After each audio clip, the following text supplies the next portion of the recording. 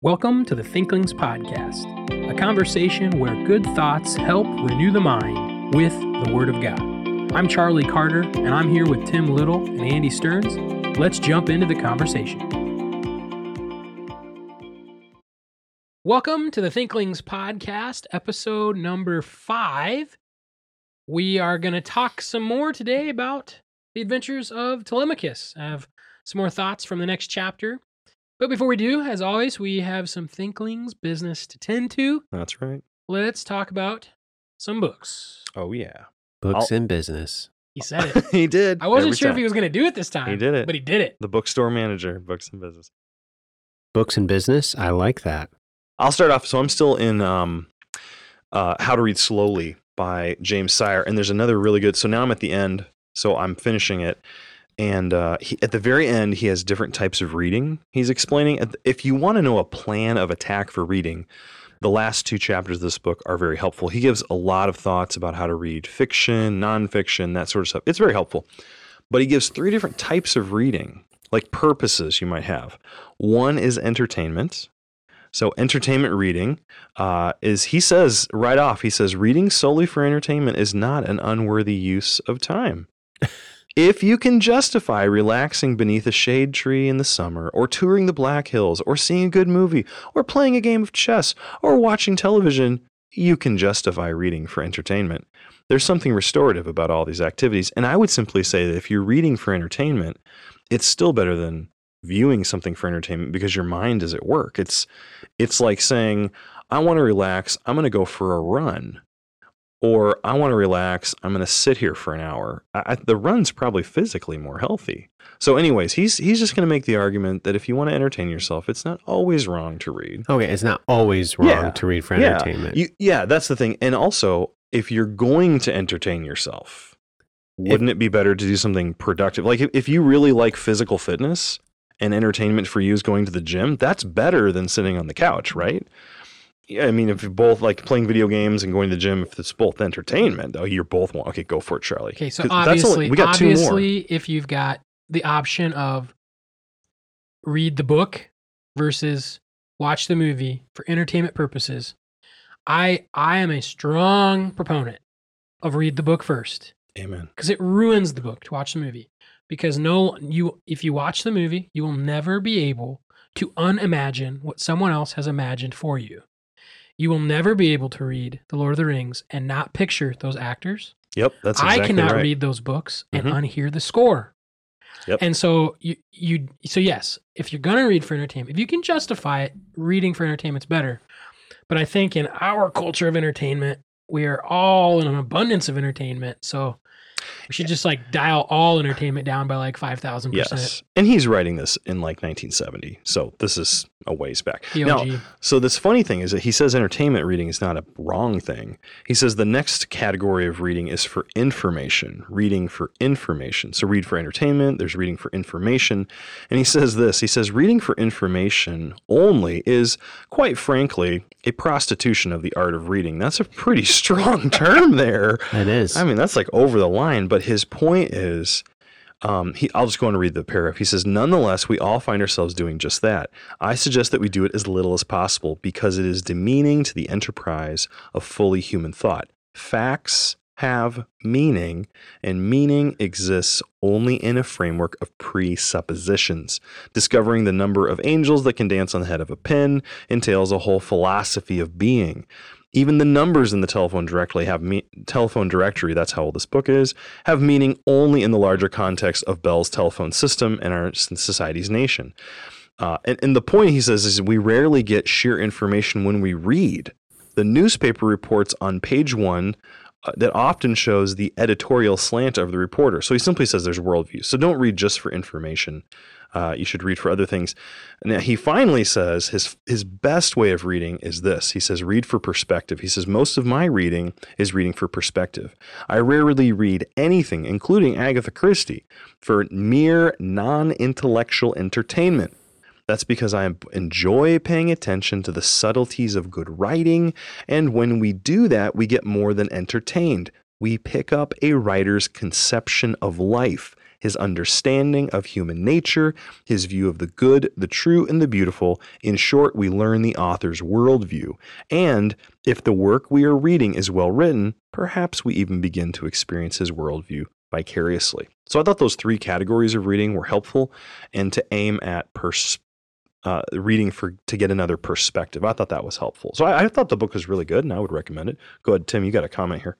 Just that he's defining entertainment there at the end. Yes. Yeah, I thought that was helpful. I probably should have let off with that, but... And that's not our popular definition of entertainment. No. Sure. So the book that I'm going to present on today is a prayer book. It's called The Valley of Vision. It is not a book that you just read through. When I first was recommended The Valley of Vision, I picked it up and started reading, and I was like, what in the world's up with this thing? I can't stay awake. And so I set it down. I learned later that this book is not meant to just be read. It's meant to be prayed. So there's a table of contents with a series of prayers. I usually keep this book with my Bible. I often will read a prayer or two at the end of my devotions after a Bible reading. It helps me to refocus my heart and my mind, something about the renewal of the mind. Anyway, so I just want to read a portion of one. The one on pride is one that I read on a regular basis. Let not pride swell my heart. My nature is the mire beneath my feet, the dust to which I shall return. Just even in that little statement, he talks about the depravity of man and how we are constantly drawn down into that mire. The poetry which he uses resonates with the mind. You have to think through it. You can read this and just completely go blank, or you can think about it and be impressed by it and be renewed by it. The dust to which I shall return. To recollect again that I am but dust and I will one day return to dust is very humbling. It is abasing, and it destroys the pride within me. So I strongly recommend The Valley of Vision. It's not easy reading. There are some other Puritan prayer books out there. This is a Puritan prayer book. I guess I should have qualified that. But this one really helps make me think, and part of it's that old English. One day I'll get my sons each one of these. And if there's an easier reading English one, it'd be great to get some younger kids reading it too. Okay, my turn. So I know I'm going to open a can of worms here because we've already just kind of shot back and forth on this. So in addition to The Adventures of Telemachus, I just finished probably in the last 2 weeks, and I know it's not reading according to the opinion of the table. No, I think it is reading. But it's on the opinion audiobook, of one person at the table. On audiobook, I just finished the first two books in the series of the what's the word I'm looking for, Andy? The Ransom Trilogy. The Space Trilogy, yep. Yes. And so I just finished yesterday or 2 days ago the second one, which is Perelandra. And I was making a comment that I was like, this is not, what am I doing? Like, and I have used this book. I listen to it before I go to bed. I set a sleep timer, and I never make it 5 minutes. And oh my word. That's not the book's fault. I mean, it's right. At the end of the day, I'm tired. Yeah, it's not the book's fault. It's your fault. Oh my. Well, okay, it's not even a book. It's an audiobook. Okay, maybe it's the narrator. But so obviously the main character is Ransom, and a lot of great ideas here. And we were just kind of talking about this before we hit record about how we disagree on the value of this book. I was like, man, I don't know what I was doing reading this book. I thought the first one was so much more, again, and I know I'm hearing my own pitfall. It was much more interesting, and I enjoyed it more, which I know the fault in those statements. But okay, give me your defense. I would just say that I am with you to an extent. I tried reading that book 3 times, and I got 1/3 of the way in and I quit. I'm like, what is going on here? And I had to, some of these books you have to read about the book and then when you understand it, you can read it. So I feel like I made your mistake, and then I talked to a guy who really understood it well, and then I read it, and I thought it was awesome once I understood it. So I would just say it's probably better than you realized, but I also don't think it's the best of the trilogy. I think That Hideous Strength is the best. That's my personal opinion. I think Dr. Little disagrees with me on that one. Now, the time of these, like the length, is drastically different. Yes. So like, yeah, from 1 to 2 to 3, it's like they increase by double each time. Yes. Yeah. And maybe that was what threw me off, was like it just wasn't the same flow to it. There's much more long dialogues, and you really do have to think about what's happening.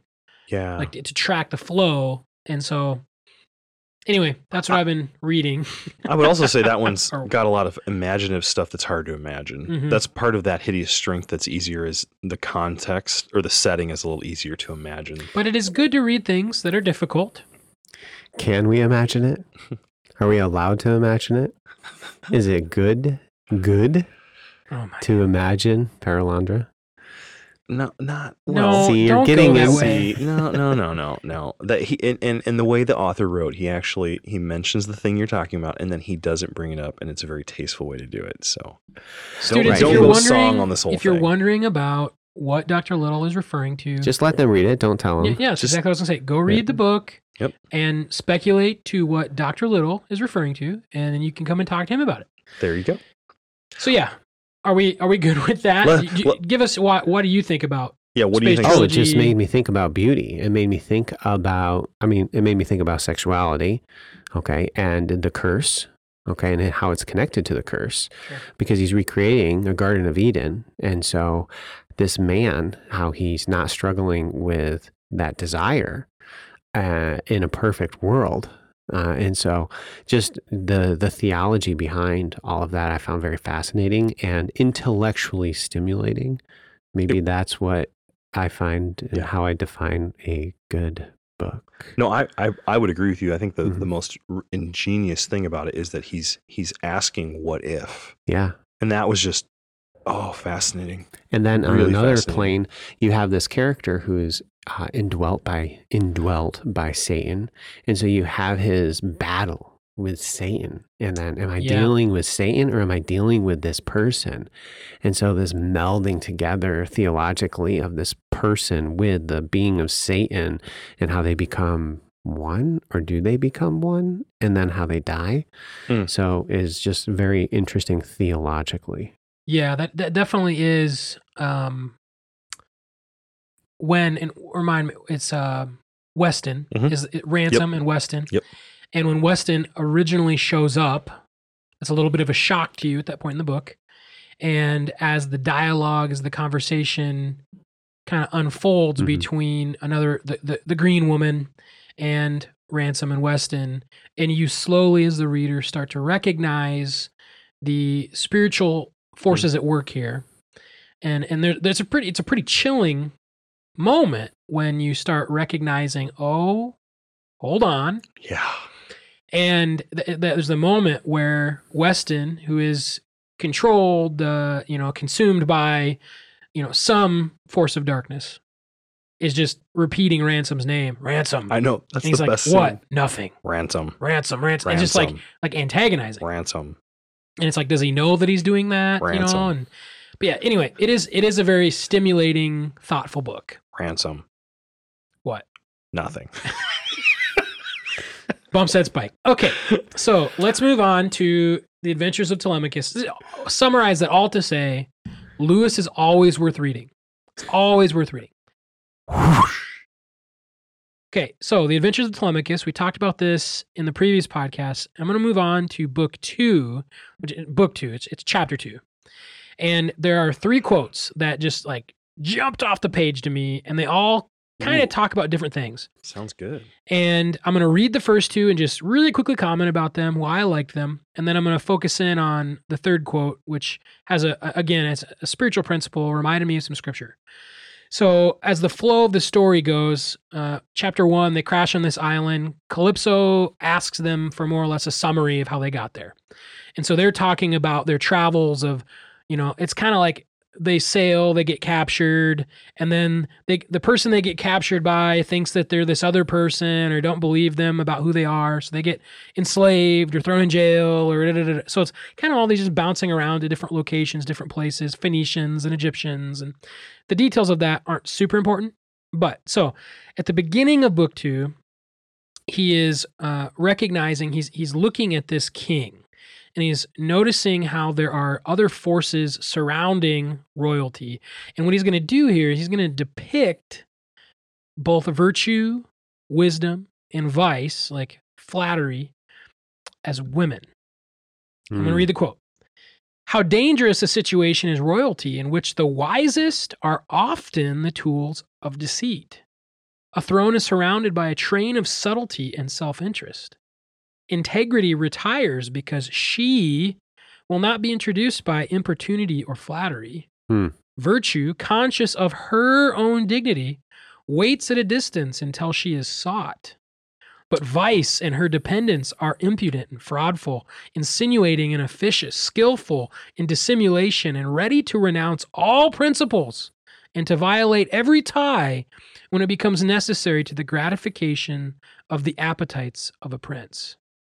And so a great summary here, again, getting into the desires of someone, but around the throne, it's these people consumed by these different desires that are then personified as these two women. What's so interesting about that is, hey, the Bible does that too.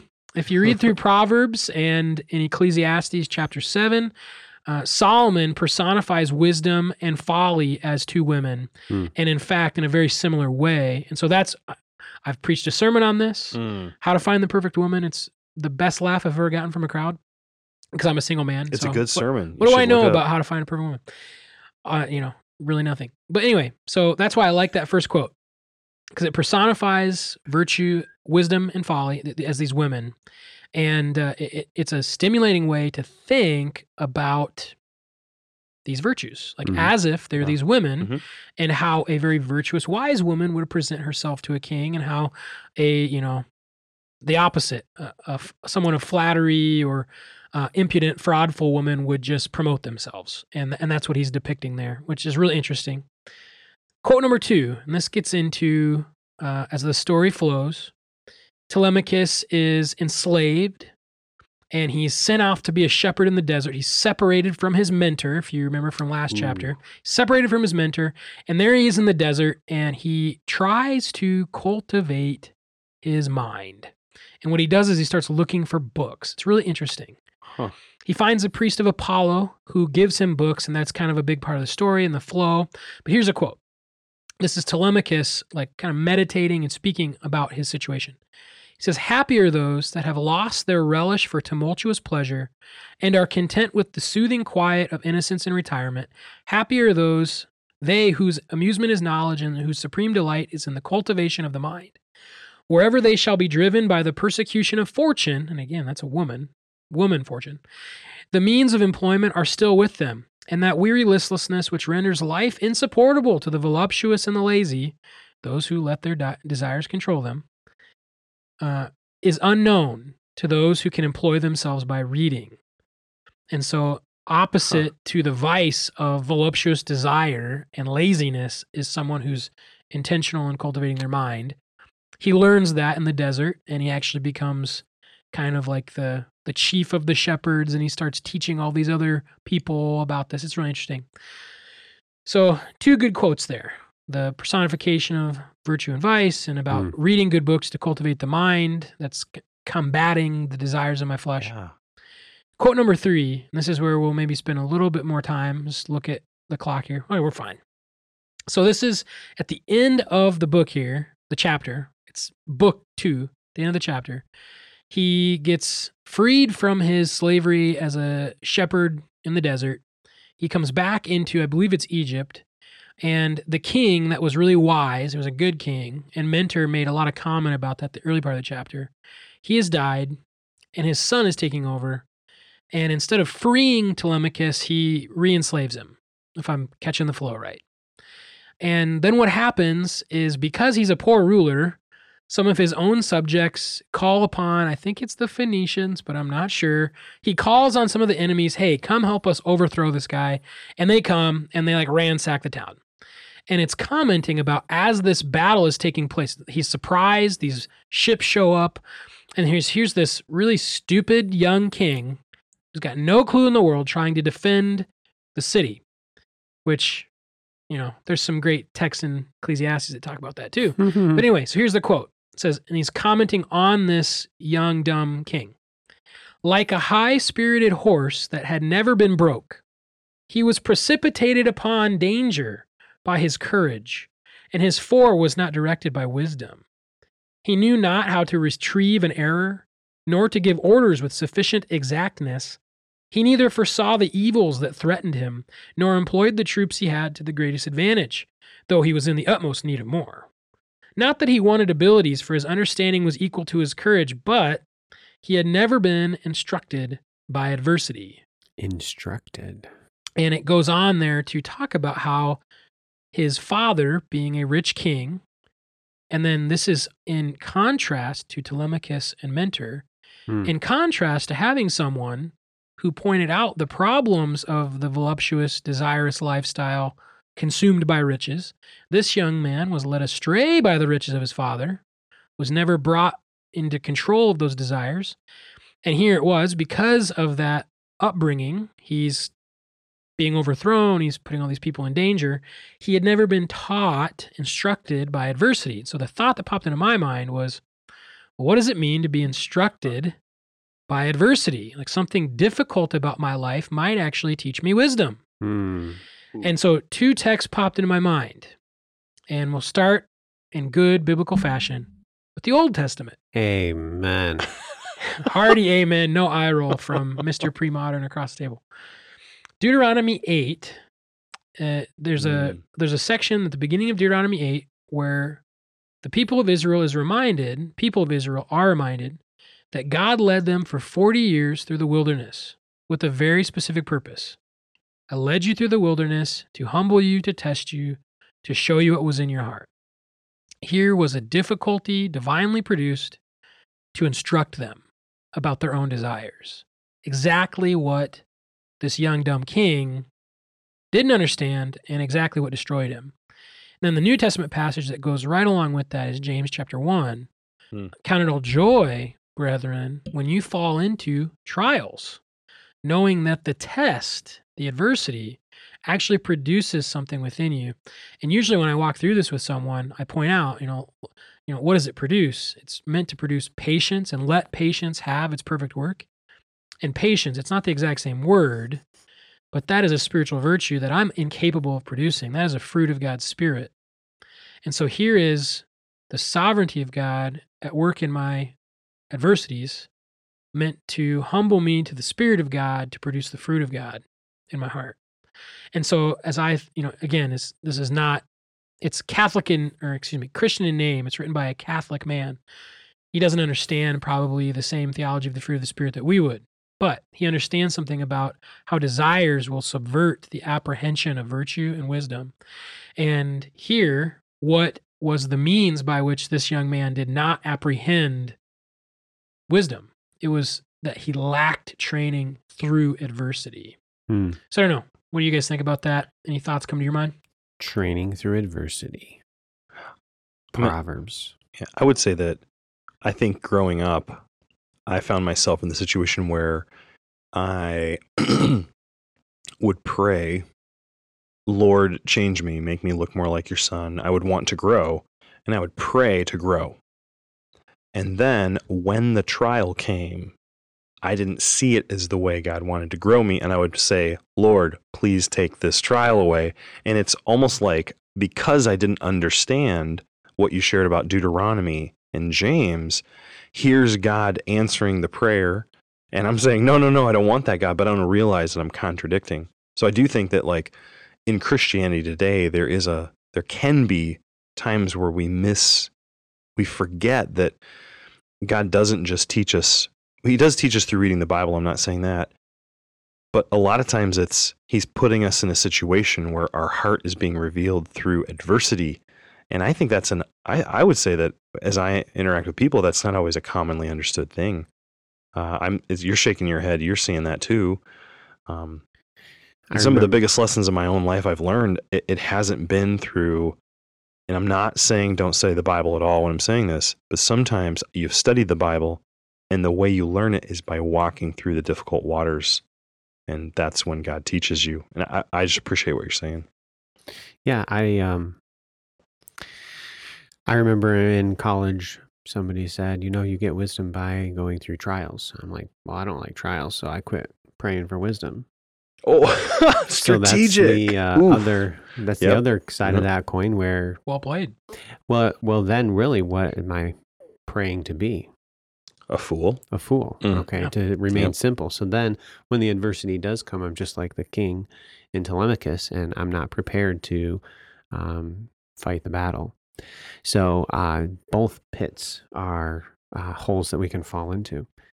And so this idea of, as we have our closing thought from the scriptures, it's the same idea is found in the book of Proverbs. And in the book of Proverbs, if you do a word study of two words, the one is instruction. The word instruction occurs in Proverbs 1:2, to know wisdom and instruction. It occurs again at the end of verse 7, fools despise wisdom and instruction. This word is often translated as discipline, and discipline is more of the result. Instruction is the means. It's how you get the discipline. I prefer the translation instruction. I'm going to kind of walk you through that a little bit because it's how we learn. This word instruction is connected to another word that you want to study out in the book of Proverbs, tochachat, rebuke. In Proverbs chapter 1 and verse 22, we have wisdom speaking, and she says, turn at my rebuke. Then in Proverbs 1:25, she states again, people would have none of my rebuke. So people are not listening to her. And then in verse 30, she states, they would have none of my counsel and despised my every rebuke. Now, when we think of a rebuke, we think of a father scolding a son. We think of reproof, All scripture is given by inspiration of God, is profitable for instruction, for reproof, that would be that idea of rebuke. And of course, rebuke is not something that we desire. It's not something that we like. But what does rebuke do? It instructs us. In Proverbs chapter 3, we have the combination of these two Hebrew words. We have instruction and we have rebuke. In Proverbs 3, verse 11, my son, do not despise the chastening of the Lord, is how the New King James translates it, but the word there is instruction. God is teaching you. And then the next line states, nor detest his correction. That's the word rebuke. These two words are combined in this verse. How does God teach us? He teaches us by correction, through trials. So many people, they read through Proverbs and they say, oh, Proverbs, look, wisdom is crying out. She's screaming out at the street corners and whatever else. But if you think about it, well, how does Proverbs actually scream at us? How do we actually hear her? And the answer is through the trials. That's how we hear Lady Wisdom. That's how God corrects us. The question is, are we going to listen? Are you going to turn at her rebuke? Are you going to be instructed? Or are you going to say, no, and I don't want to learn, and I'm just going to remain simple and then fail in the day of adversity? Or are you going to, what was the other one? I forgot. The other pitfall. Oh, not recognize that that's how God teaches you, is teaching you through the trials. What's so hard about the trial is even if I'm, from my perception, my perspective, I haven't done anything wrong. I haven't done, emphasis on done, I haven't done outwardly anything wrong. Mm-hmm. I've restrained my desire to say something I know I'm not supposed to say, or restrained myself from doing what I know I'm not supposed to do, but I know within me that desire is present. My flesh is rising up within me.